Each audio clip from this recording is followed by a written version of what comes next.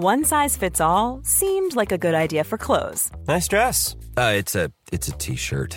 Until you tried it on. Same goes for your healthcare.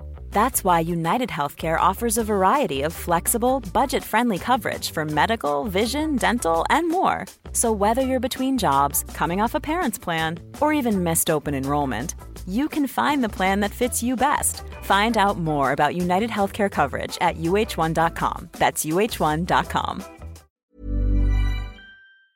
So if you can imagine, I'm in the prone, engaging the enemy, facing them, and one of the guys pops up, shoots an RPG, goes right over my head, and hits the building behind me. And that blast picks me up, throws me up against another wall, and then, has a bunch of injuries involved. And right around that time, the rest of my detachment got back to us, and we pulled back into the building. I just sustained some pretty nasty injuries to my lower body.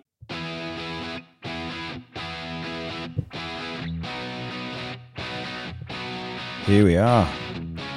This week on the podcast, I'm talking to Zack Hughes. Zack is the Chief Operations Officer of Elite Meat, an American-based non-profit talent collective that comprises of ex-Special Operations Forces and other elite veterans. Zack himself was a Green Beret and served in Afghanistan in 2016-17. This one is awesome, so strap yourself in and enjoy.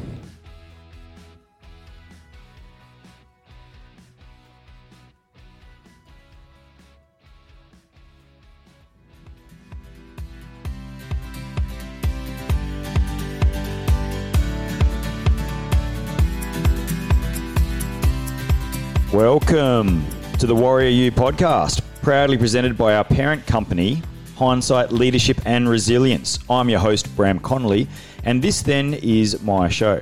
A massive shout out to the podcast sponsors, Ironside Coffee and Gym Equipment Specialists Aussie Strength. And of course, not forgetting Special Operations Research and Development, Sword Australia, for all your tactical equipment and clothing needs. Righto, let's get on with the show. Hey, Zack.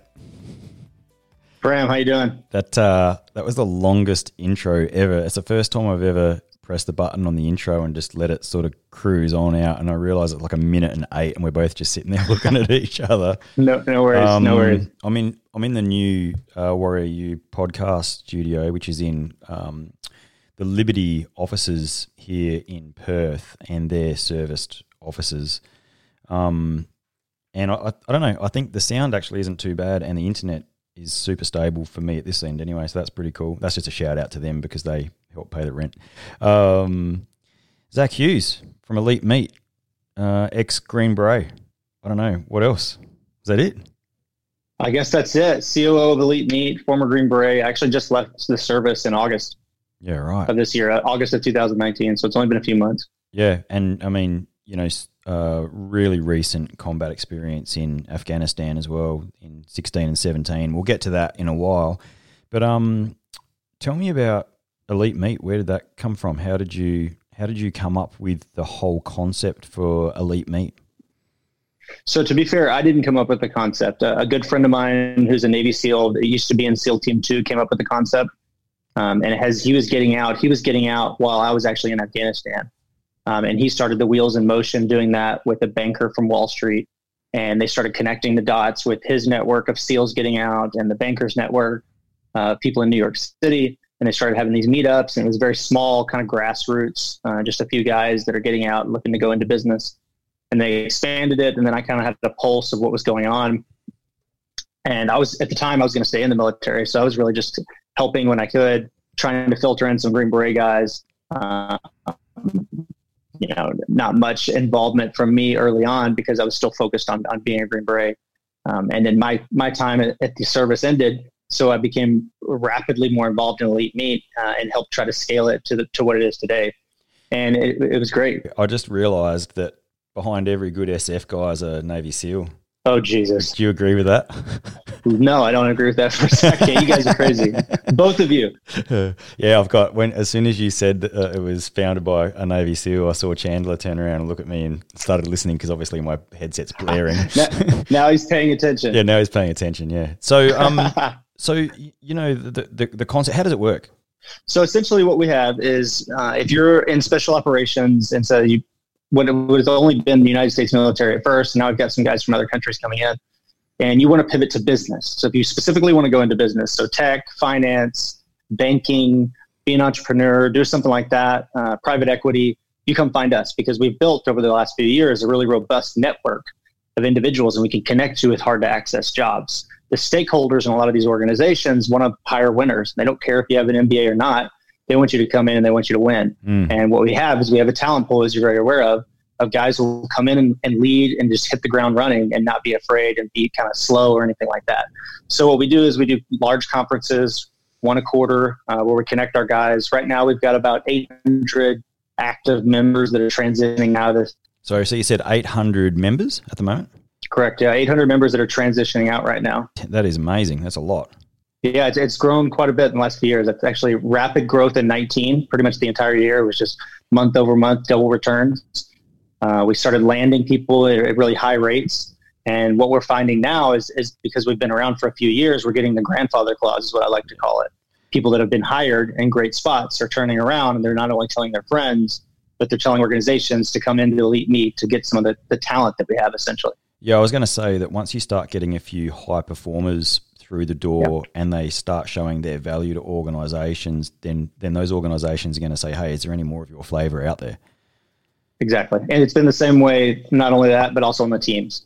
We've got a lot of guys in no matter what special operation branch you come from that may want to go not into contracting, but want to go into business. Yeah. So those people, if you want to do that, they're reaching out to Elite Meet because there's nothing else like it. Yeah. The thing I've always sort of loved about the operational deployment alpha guys, so the US Green Berets, they do more with less. So yeah, that's pretty fundamental. Yeah. Pretty fundamental in the training and just the lifestyle in general. Don't have a lot of assets, and you're kind of required to go into a country and live on your own. It's sometimes, most of the time, and kind of deal with what you got. Yeah, so you're raising an indigenous force. You've got the pack on your back and any resupply that's been brought into you, and you have to use all of the sort of economic levers that you can, all of the social levers that you can, the medical levers, all those sort of things to get the mission completed. So they do more with less, and I think that would translate really well into the business world once they start to understand that operating environment. Absolutely. So specifically for the ODA guys, for the Green Berets, you've got a mixed bag of talents because you've probably worked on budgets, you've worked on procurements, you've bought things in a country, you've done the wide spectrum of jobs because you're the only people that are doing it. Yeah. So when you can finally articulate how to sell that to an organization and stamp that with a special forces background, as long as you're a go-getter, you're going to be fine. Yeah, and then so with guys like the Navy SEALs, that we're talking now about mission sets that quite often are outside the range and scope of other units, and so for them, they're either the first in or they're setting conditions. So those sort of guys would then, they would then go out into the corporate world, and it's like, well, now we've got a mission and we'll get this done. Yeah, absolutely. Yeah, it's absolutely right. Yeah, it's such an interesting thing, isn't it? Because we do sort of become the persona of the military becomes our personal persona. And then when you leave, quite often a lot of people have that separation anxiety and sometimes that is confused as post-traumatic stress, I think. But what we're really talking about is they've never left high-performing teams and they're out there by themselves. And what makes that easier is if you're surrounded by other people who are your flavour from high-performing teams, but now your mission's just changed. You're no longer out there setting the conditions for the reconnaissance and then a follow-on force for an attack. You're out there setting the conditions for a merger or a takeover or doing some sort of a business deal. It's interesting that you say that. What we found in 2019 is a lot of the NFL teams in American football started reaching out to us. We went and spoke to the New England Patriots, which is one of the more famous football teams here, because what they're feeling is they see an identity crisis and they're guys that are transitioning out. Not everybody is in the NFL for 20 years. Matter of fact, most of the guys that go play are in for a year to 3 years. Very similar sometimes to special forces guys in the United States Army. You have an identity crisis because you're wrapped up in one thing and you're transitioning from an elite team. And so I think that's exactly what happens is that you're wrapped up in exactly what you do. And you're sort of sheltered. If you're on a special forces team, doesn't matter what country or which unit or which branch, you're sheltered from the rest of the world and you have one community and you have one goal and you just put everything into it. And it's very similar for the NFL teams that I'm starting to figure out here in 2020 now is that they're shifting from the exact same identity crisis that we have. Yeah, and what I always say to people who reach out to me and want to join the Army or the Navy, the Air Force, but in particular Special Forces direct recruiting guys, so that ab initio off the street, what I always say to them is you have to join the Defence Force or the military, in your case, with a view to getting out. And that view to getting out could be in 3 years, or it could be, in my case, like in 20 years, but you have to go in on that first day to set yourself up for success to then depart. Because if you don't do that, what ends up happening is you get to the end of your tenure and then you just make it up because they haven't actually planned anything to get out. Yeah, absolutely. So I think that for a lot of people, they don't plan to get out when they do, or they get too wrapped up in what they're doing and don't really facilitate and think about what they're going to do afterwards, especially if you're retiring. I think that there's a big difference in individuals when they're retiring from the military service or when they plan to get out after they've been in for 7 or 8 years. For me, I was fortunate enough to have about a year of runway of surgeries. I had an accident that was injured to really facilitate my transition. So I had 1 year specifically, almost exactly to the day, where they were like, Zach, you're done here. You're kind of wrapped up. And I was able to kind of switch the mindset for me and kind of look and see what I was going to do afterwards. Yeah. So what job were you doing in the ODA? I was the Echo guy. So if you're familiar with the ODA branches, which I know you are, so what they're called is 18 series for any of your listeners that don't understand. And each guy has a different specialty, which is probably similar to the makeup that you guys have over there. And for me, it was communications. So I did all of our communications on the Special Forces team, and I loved it. That's actually not what I wanted to do originally. I wanted to be the medic. And they told me no. And then later they came and asked me if I wanted to go to the medic school, but it's a little bit longer. It was like 10 months long. And then I'd already internalized that I was going to be in communications. At least you weren't the Zulu. You know, I tell you what, that's a lot of work for those guys. Yeah. And I was fortunate enough to have an amazing Zulu, the team sergeant, who was an incredible leader, still a really good friend of mine. Yeah, no, that's cool. And so 2016, whereabouts were you deployed? So I was on the east side, mostly Nangarhar, right there, if you're familiar with where Logar is. Yep. So if you drew Afghanistan and kind of broke it into quadrants, we were mainly on the east side. Yeah. So February of 2017, we were deployed on the east side of. So above Kandahar on the right hand side as you look at it up towards Zabul. Exactly. That's the Badlands, mate. Yeah, it was pretty nasty at the time. I had a blast up until I left, but it was at the time, actually, Barack Obama was the president of the United States. And while we were there, Trump had already won the election. And so when I was in country, they shifted the policies. So it was the time where they actually switched the presidency. So Obama left and Trump came in. And if you're familiar with how it works, essentially the entire cabinet's gone. So the Secretary of Defense, National Security Advisors, all of them switch out whenever there's a new president. Yeah, right. So when you go from having a Democrat to Republican cabinet, not just necessarily the president. Yeah, right. So that cabinet changed out, and then they switched to focusing more on ISIS than Al Qaeda. Yeah, and I suppose the funding changed as well. Yeah, the funding, the rules of engagement, almost everything changed. It took about 2 weeks, but almost everything that we were doing changed, and fundamentally, really the restrictions that we had were almost lifted within a couple of weeks. And we had a lot of freedom of movement inside the country. Yeah, right. And any big sort of combat stories out of that you want to share? Yeah. So right after, here's a pretty interesting story. So right after President Trump came in the middle of the night, one night, he rounded up all the Special Forces ODA's officers, all the ones in country, rounded them up, brought them to the Pentagon, and they met with the Secretary of Defense who was there at the time, who left afterwards. And I didn't know about it. And he said, hey guys, how do we fix it? How do we win the war in Afghanistan? And there's a bunch of officers who were not prepared to do that and didn't have a clue what they were going into. They had no scripts. They had no one else telling them. They had no agendas. It was like on the ground, what's your intel? Like, how do we fix this? So what they told him we should go after ISIS, because we weren't going after ISIS at all. Matter of fact, we couldn't, because the rules of engagement. And he said, okay, where are they at? And he told them they're all in Nangarhar, in these provinces and these small villages that we'd never been to. So when they got back, that's exactly what we did. We shifted our mindset, shifted our trip. We went and did a 33-day mission, sweeping out ISIS in some of the Nangarhar villages on the eastern side of the country. And I was there for 28 days. During that time period, we lost a few guys. If you're familiar with any of the American history, we dropped the Moab bomb, which is the mother of all bombs. Yeah. It was like the largest non-nuclear weapon ever used in the arsenal, period. Pretty intense combat scene for the time. And then what ended up happening was my inevitable medical retirement, because I took an RPG during one of those battles and sustained quite a few injuries. And that's why I ended up leaving the teams. Yeah.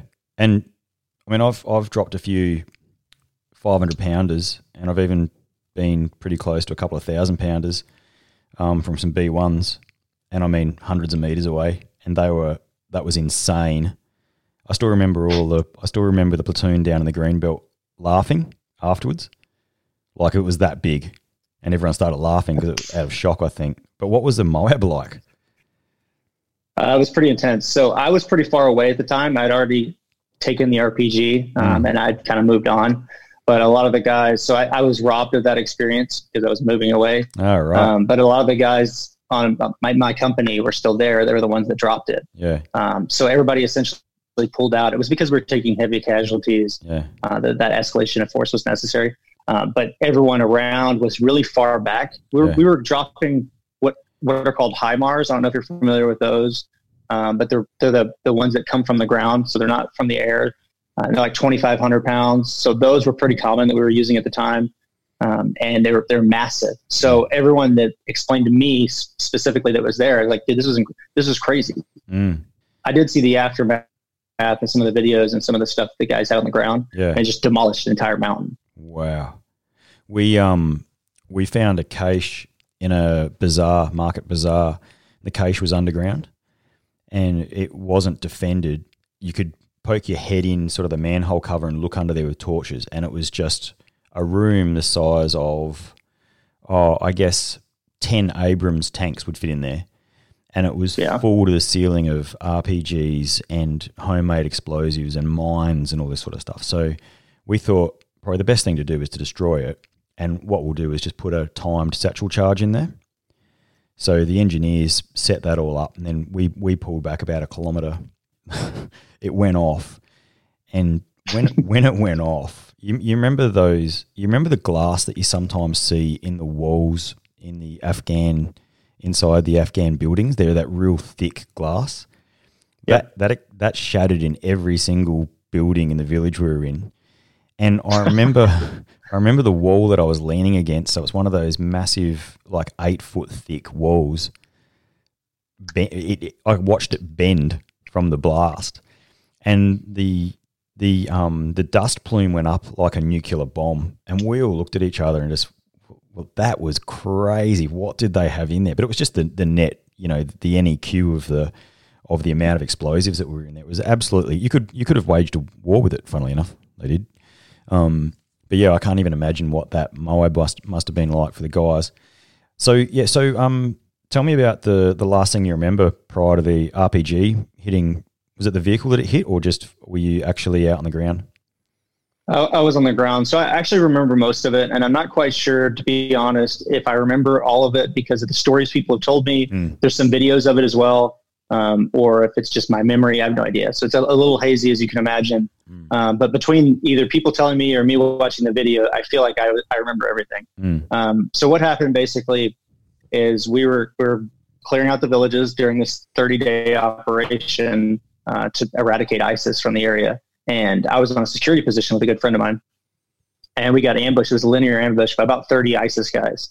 And what they had was a tunnel system set up, an elaborate tunnel system like you've seen all over Afghanistan. But in this specific spot, they had waited for us for about 10 years to come. They just started slowly building it. And it was pretty detailed. They essentially took a page out of Vietnam and had all these tunnels set up. So they were popping up different areas and things like that. And before our guys could get back to us to kind of assist, it went a little crazy. And one of the guys shot an RPG right over my head. So if you can imagine, I'm in the prone, engaging the enemy, facing them. And one of the guys pops up, shoots an RPG, goes right over my head and hits the building behind me. So there's a building behind me. And that blast picks me up, throws me up against another wall, and then, has a bunch of injuries involved. And right around that time, the rest of my detachment got back to us, and we pulled back into the building and made sure that everything was okay and there was no immediate danger. I was never in a position where I was fighting for my life or anything like that. I just sustained some pretty nasty injuries to my lower body, specifically, if you can imagine, in the prone with shrapnel coming from behind you. Oh God, this doesn't get good from me. I don't know how detailed you want me to get, but I don't mind doing it. A lot of my lower body was kind of beat up, scratched. All my growing area was a complete disaster. That's where the bulk of my injuries came to. I spent most of 2019 most of 2018 in a catheter, just reworking the system down there and having some issues. And then after that, I had to get a new hip and a new knee and a couple other things. But I will tell you that we took care of the problem. So that was good. Oh, good to hear, man. That sucks. Yeah, it did suck. It continues to suck, to be honest. But for me, it's interesting. I was the only echo on the ground. So I was the only communications guy on the ground. Here's the no bullshit story of this. Yeah. So here's the no bullshit story of this. So because of that, I was like not wanting to get medevaced and not want to leave at all. So I just internalized everything. I didn't really know what was going on. I wasn't bleeding a lot, but I was pretty shredded. As you can imagine, my pants were pretty jacked up. So everything was pretty messed up. So your groin, your ass, the inside of your legs is all shredded, and you're staying in field so you could talk on the radio. Well, if I leave, we all leave, and that's just the reality of it. So what about any other air assets. There was no one else who could use the radio. Yeah, there is.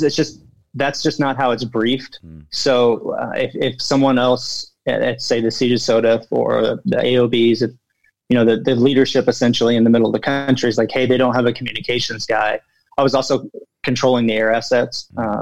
So because of that, it would have been a complete mess. We have a saying. So in my mind, I don't even know that this is accurate, to be honest with you. Yeah. This is just me internalizing this. Yeah. This is literally what's going through my head. I don't know if this is right, what would have happened, but I'm like, it is. I'm like, I got to stay in here. I don't matter what's going on. You can't take me off of this, because if I leave, I literally let the entire country down. I'm letting my team down, and that's just not an option. So I'm like, I'm okay. It's fine. No big deal. And to be clear, I just want to make sure we're clear here. Everything was decently working, right? I didn't need like a bunch of tourniquets. I had gotten some serious head wounds, and I was a little woozy and definitely seeing stars. And had quite a bit of bleeding in my growing area, but nothing that needed immediate care. And I really thought that I was going to be fine. Yeah. So that's kind of where I was at. Yeah. We have a saying, in special forces, I'm sure it's probably wider than that now. 2 is 1, 1 is none. So if you've got a signaller, well, then you need to train someone else to be the signaller as well, so that you've got 2 of them. So like if you've got a long gun, then you've got a pistol as well, because if your long gun goes down, you've got a pistol. So it's one of those things. I agree isn't that all makes sense, but I got to be honest with you. In the moment, I'm sure you can understand. I don't want anybody else having to do my job. If I can do this, nobody else is doing it for me. I'll tell you how much I can understand. On one of the, and guys and girls that listen to my podcast have probably heard this story a couple of times, but I'll do the abridged version. One of the worst days of my life was made that way because of a decision that I made to leave some special equipment behind, and we got pulled into sucked into a village, an abandoned village, and then there was a guy setting off remote controlled IEDs on us, and the blasts from those IEDs, they didn't kill anyone. One of them was so close to myself and one of the other guys that I was completely combat ineffective, and it wasn't from shrapnel, it wasn't from anything other than just the shock of that blast and just trying to. My senses were knocked out of me for a while, and we actually casevaced one of my guys, one of the support elements who was a type of signaller, let's just say.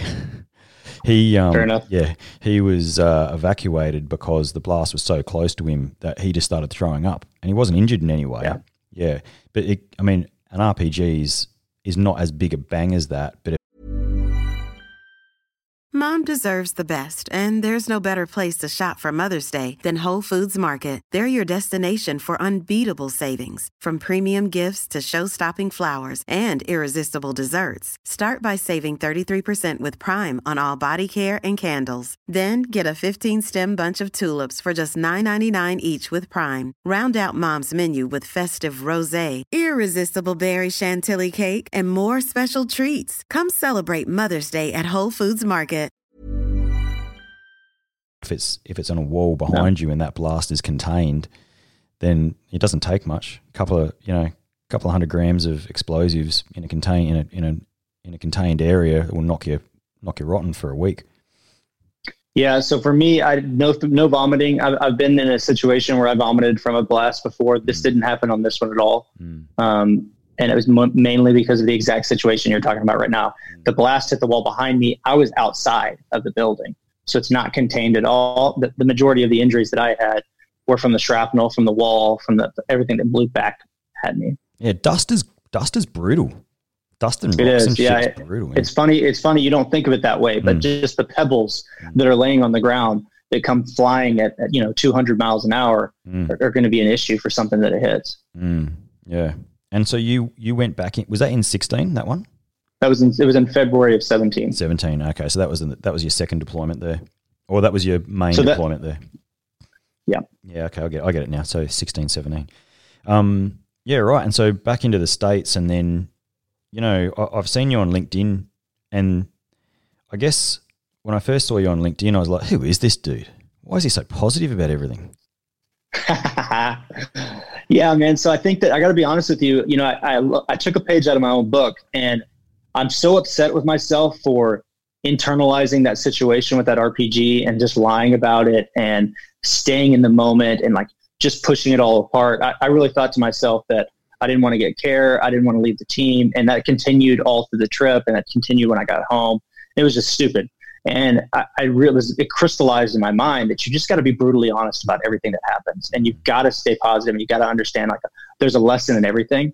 And so for me on LinkedIn, I got to be honest with you, that's more for me than anybody else. Yeah, right. It's me telling the world exactly how I think it is, and then preaching and exactly like being the person that I want to be. Yeah. And we have a thing in Australia with it's a very cultural thing. It's the tall poppy syndrome. If we see someone who is making themselves look to be better than others, then we tend to cut them down, and in some ways I think it's a really bad cultural trait, because someone like yourself, when I first saw you on LinkedIn, I was like, this guy's just an upstart, like he's just like preaching all this stuff. And then I started to follow you more, and I was like, wow, this guy really is coming from a good place. Like he is trying to help people, and especially that transition, because transition is such a difficult period for our warfighters. And I think I saw something on Facebook the other day where someone said, they were talking about me, and they were like, oh, well, if he was a real special forces soldier, he wouldn't be telling everyone about it. I'm like, yeah, no, you're right, mate. I had a 20-year military career, and I'm not allowed to fucking talk about it when I leave, you dickhead. Like,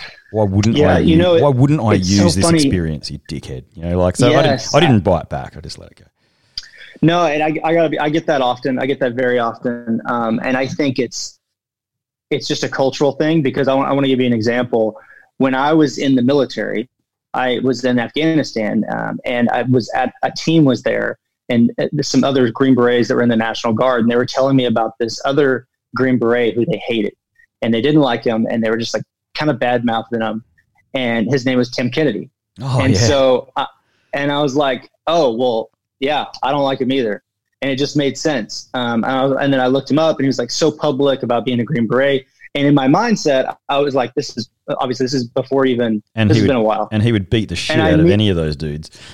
Oh, dude. And I immediately was like, oh, I don't like him either. Yeah, like he shouldn't be doing that.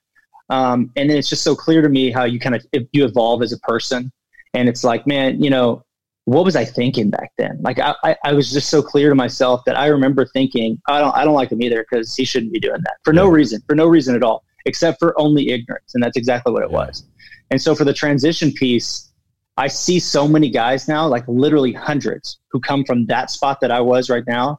Like back then when I'm talking about, like people were talking about Tim, and I was like, I don't like him either, to where I'm at now. And I watch their transition. And it's just so clear once you step out that, man, you got to be brutally honest about everything that happens. And you've got to stay positive, and you got to understand like there's a lesson in everything. And you've got to be brutally honest about everything that happens. And so for me on LinkedIn, I got to be honest with you, I don't nobody's going to care that you were a Navy SEAL or Green Beret. That doesn't matter in life, especially if you want to go work in business. You've got to be able to sell the skills that you learn, just like anyone in any other industry in the world. There's a Victoria Cross winner in Australia, Mark Donaldson. Chandler, what's a Victoria Cross the same as Medal of Honor? And so nice. Yeah, and Mark Donaldson we were actually on the same rotation twice. I had to tell him that. He obviously didn't know that. But we're on the same rotation and in Afghanistan, and he's such a lovely bloke. He's a really good bloke, and he's a warrior too. Like, he'd go back in a heartbeat, as would I. Yeah. And we were at a dinner together a couple of years ago now, I think, maybe a bit over a year ago, and I was telling him about what I was up to now, and I was expecting him. I've written a couple of military fiction books, and I'm writing a leadership book, and I've got a business that's around being ex-special forces, And I told him that, and I said, I'm getting a little bit of pushback from some people in the unit, who think it's me grandstanding, and that's not my personality. And he goes to me, yeah, you know what, mate? You're just putting food on the table for your kids. Like, you're outside working. Like, they don't know what that's like yet. And you know what I mean? When you get out, it's a big bad world out there, and the government is not paying you every fortnight anymore, and you now need to create something. And so when he said that to me, I was like, if a Victoria Cross winner can accept the fact that, he's one of our heroes, our national heroes, if he can accept that I've got to do something after I leave, then why should I have to be quiet about it all, No, I completely agree. And to be honest with you, I have just turned that switch off. I don't even hear the negativity, period. I don't even hear it. I really don't even hear some of the positivity, but I'm just deaf-toned to most of it. And because of that, it's a little bit easier for me. And I think I've just been accustomed to it throughout the last 6 or 8 months that it's been. Yeah. And I know so many guys that are in the same position that we are here in the States, that are Green Berets or former SEALs, and we all get the same amount of negativity. It's more so than any other industry, period. But, I've had so many guys that have said negative things and then came back to me and apologized later or anything like that. It's just the clarity is not there. And I think that I'm in a position where I can understand, because I was there. I was literally in that spot as everyone else. But I'm glad to hear that guy's kind of giving the same advice, because it's just so important. If you've got something that you need to do, then you need to do it. I don't care what it is. And I don't care what your background is. Like, if you've got something that you're going to be good at, you have to capture that, period. Yeah. Yeah. And I do draw a lot of strength from people like Andy Frisella as well. What you see is what you get. It's just bloody, it just is what it is, and you just do your thing, because you're only alive for however many years. Just go and do it. So there's a few ex-Australian SF guys that I know who live in the US, and I think they'd probably benefit from meeting up with you and being involved in Elite Meet. And in particular, what does Elite Meet do once it gets someone and then links them up with someone else? Or how does that operate? How does it work? Once you link someone up with Elite Meet, how does that then work? How do the people how does it all work, I guess, financially, from a communications perspective, So we've got an app internally where everybody's connected. Basically, we've built a marketplace. So if you're a member of Elite Meet, you came on board, you went to the website, you applied, you went through a recruiting process. I've got an entire recruiting team, and you get vetted and you finally get internalized. We give you the access to this app. And inside of this app is all the members. And the beauty of Elite Meet, and one of the profound reasons that I believe that where it's at now, is because of this marketplace and this network that I built. Talking about jobs, talking about ways to help, talking about resources, talking about people to follow. And that's been a goldmine. So that's basically continuing to work when I'm not working, if that makes sense, or any of the employees of Elite Meet. Everybody's helping themselves. So that's like one of the big pillars of success for us. And internally, that's like one of the steps. So essentially you apply, you go through recruiting, you get vetted, you get added to the app, you get internalized in the community. We add you to an opt-in list. This opt-in list we give to all of our employers. It's just a cumbersome list of all the individuals. And then it's on you to update the opt-in list, sort of like your LinkedIn, so that you stay attractive to the people who are searching for the jobs. And then beyond that, we also pay for everyone to attend our events. We do quarterly events in San Francisco, Dallas, New York City, and we pay for about 40 to 50 of our transitioning guys to attend a 1-week event. Wow, that's awesome. And it's only open to the special ops community? It's special ops and elite veterans. So there's a couple exceptions. It's 99% special operations, but we do accept 1% of the military that are not in special operations. And we also have the fighter pilot squadrons as well. So if you winged as a fighter pilot, then you're good to go. So not any other flying apparatus, but specifically a fighter pilot. So basically just not MARSOC. MARSOC's in because there's special operations. Oh, that was funny when I rehearsed it. And so what about? Well, the Raiders have some issues. So if you're familiar with the breakdown for the Marines, the Marine Raiders are actually, they don't fall under special operations. Yeah, right.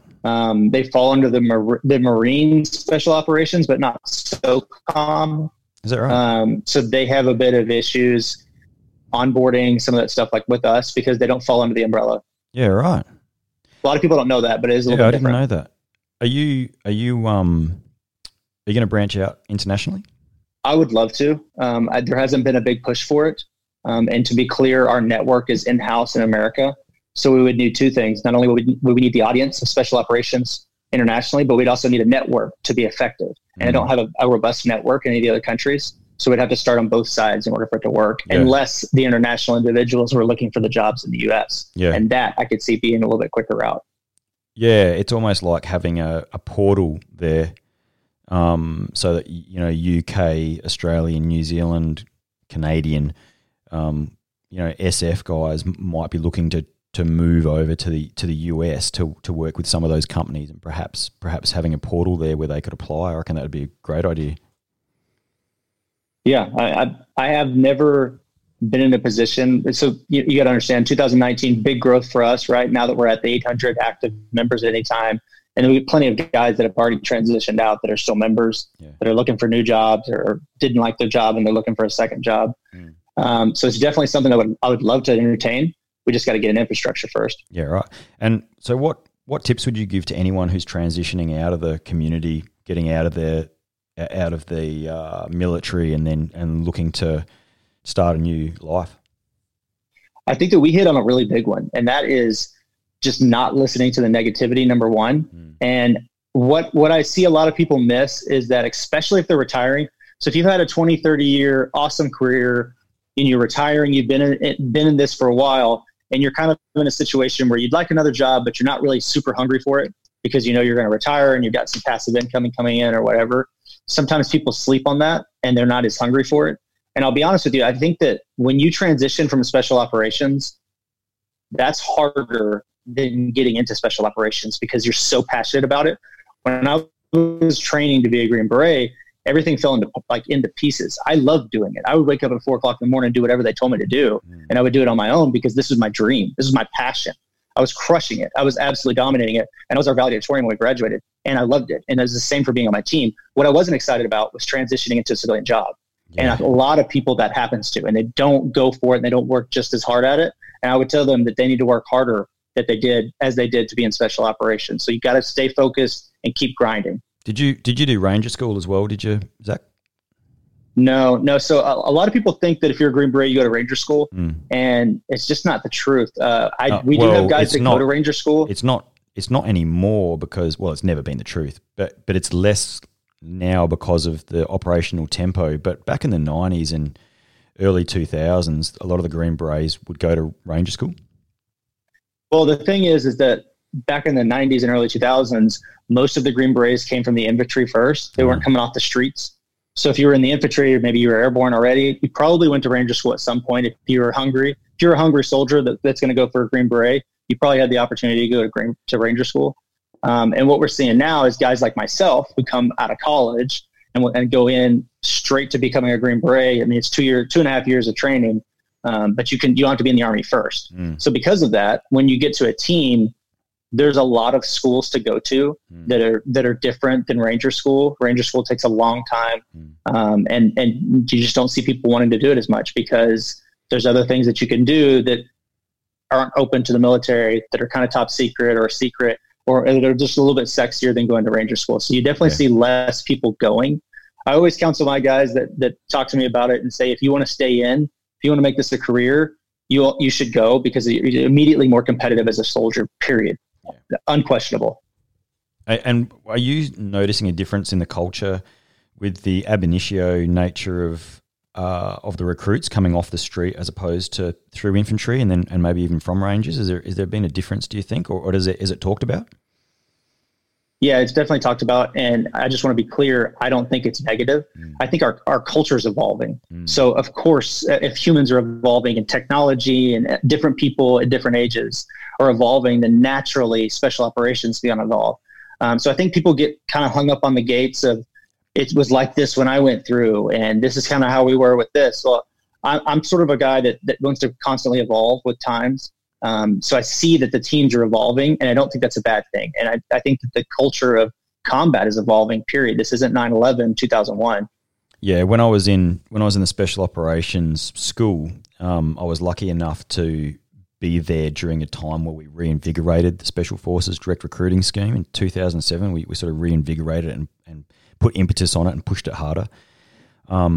And I think the results really speak for themselves as far as, gallantry awards for those guys, a huge amount of them now in command positions. They just do bring a different, fresh perspective and in some cases not the old habits. Yeah, and I think they're just a little bit tougher too. I think that you could probably always say that. This is from my perspective, at least. If you were in Desert Storm, you would look at the Vietnam guys and you'd be like, those are some hard dudes. Yeah. Like they're just hard. And I think that right now you're seeing that in the American special operations. You look at guys that were during the surge. There's guys that were in the regular infantry that probably saw more combat than I did because they were in 2002, 2007, when we had 115,000 troops doing combat missions in Afghanistan. And right now we've got about 11 that are 90% inside the wire. So I think that it's just an evolution that's natural and that we've had since the dawning of war. I was talking to a mate the other day and we were talking about Afghanistan and he asked me what the problem was there and why we haven't solved it, and we've been there like best part of 20 years and blah blah blah. And I was like, listen man, World War II, 4.5 years, commitment. You committed to that. Those countries committed their soldiers to that, and they went and they did it until it was done. And if you had told me in 2010, you're going to Afghanistan for 4 years and to get the job done, I'd have gone, yeah, okay. If it's done in 4 years, I'm there.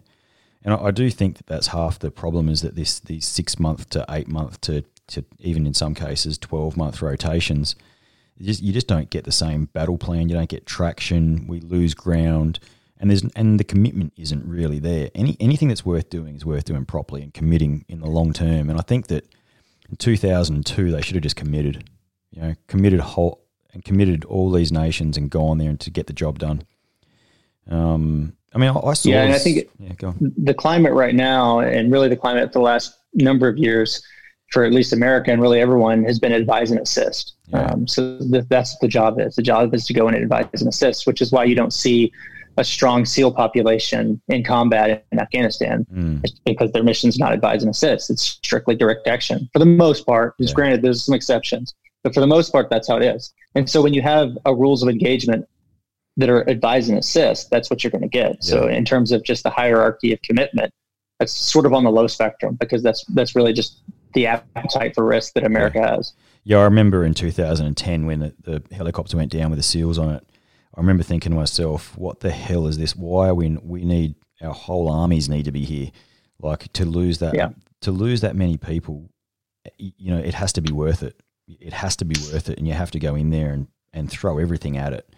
And to put it into perspective, the difference between 2007 and 2010 was that one year we were fighting Al Qaeda, and then in 2010 it was, for the most part, it was farm boys. It wasn't the same. It wasn't the same enemy. So we were definitely winning, but the problem, every now and again we came across some Al Qaeda there. But I do think that when the surge went in, it should have continued. Yeah, and I'll say that right now the average Taliban fighter is a farmer that lives in a certain area, that somebody comes and they pay him $25 to go put a bomb on a road and then go back to his home.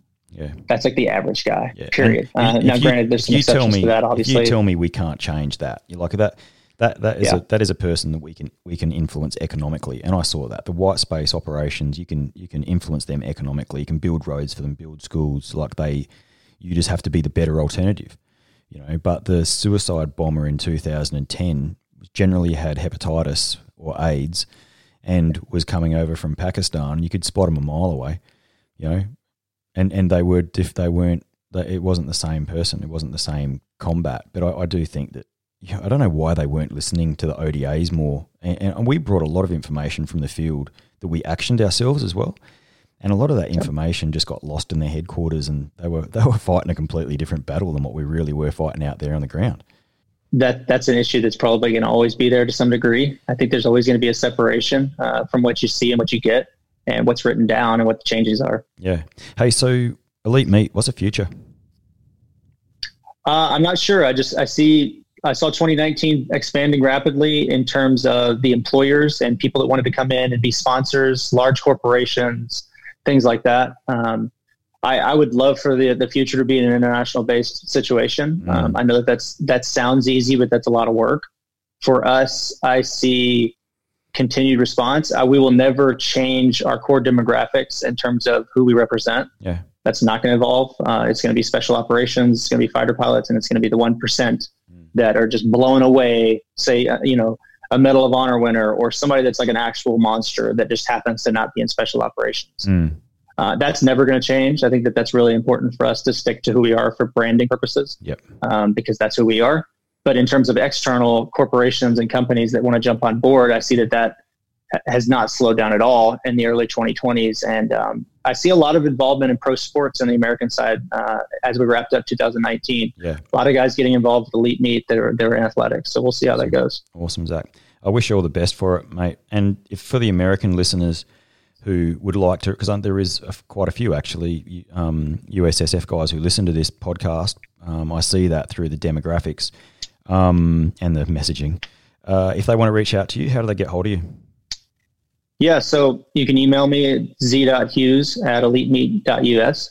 Catch me on LinkedIn, huge on that, obviously. Yeah. Instagram, and that's pretty much it. Those are pretty much the three to get a hold of me.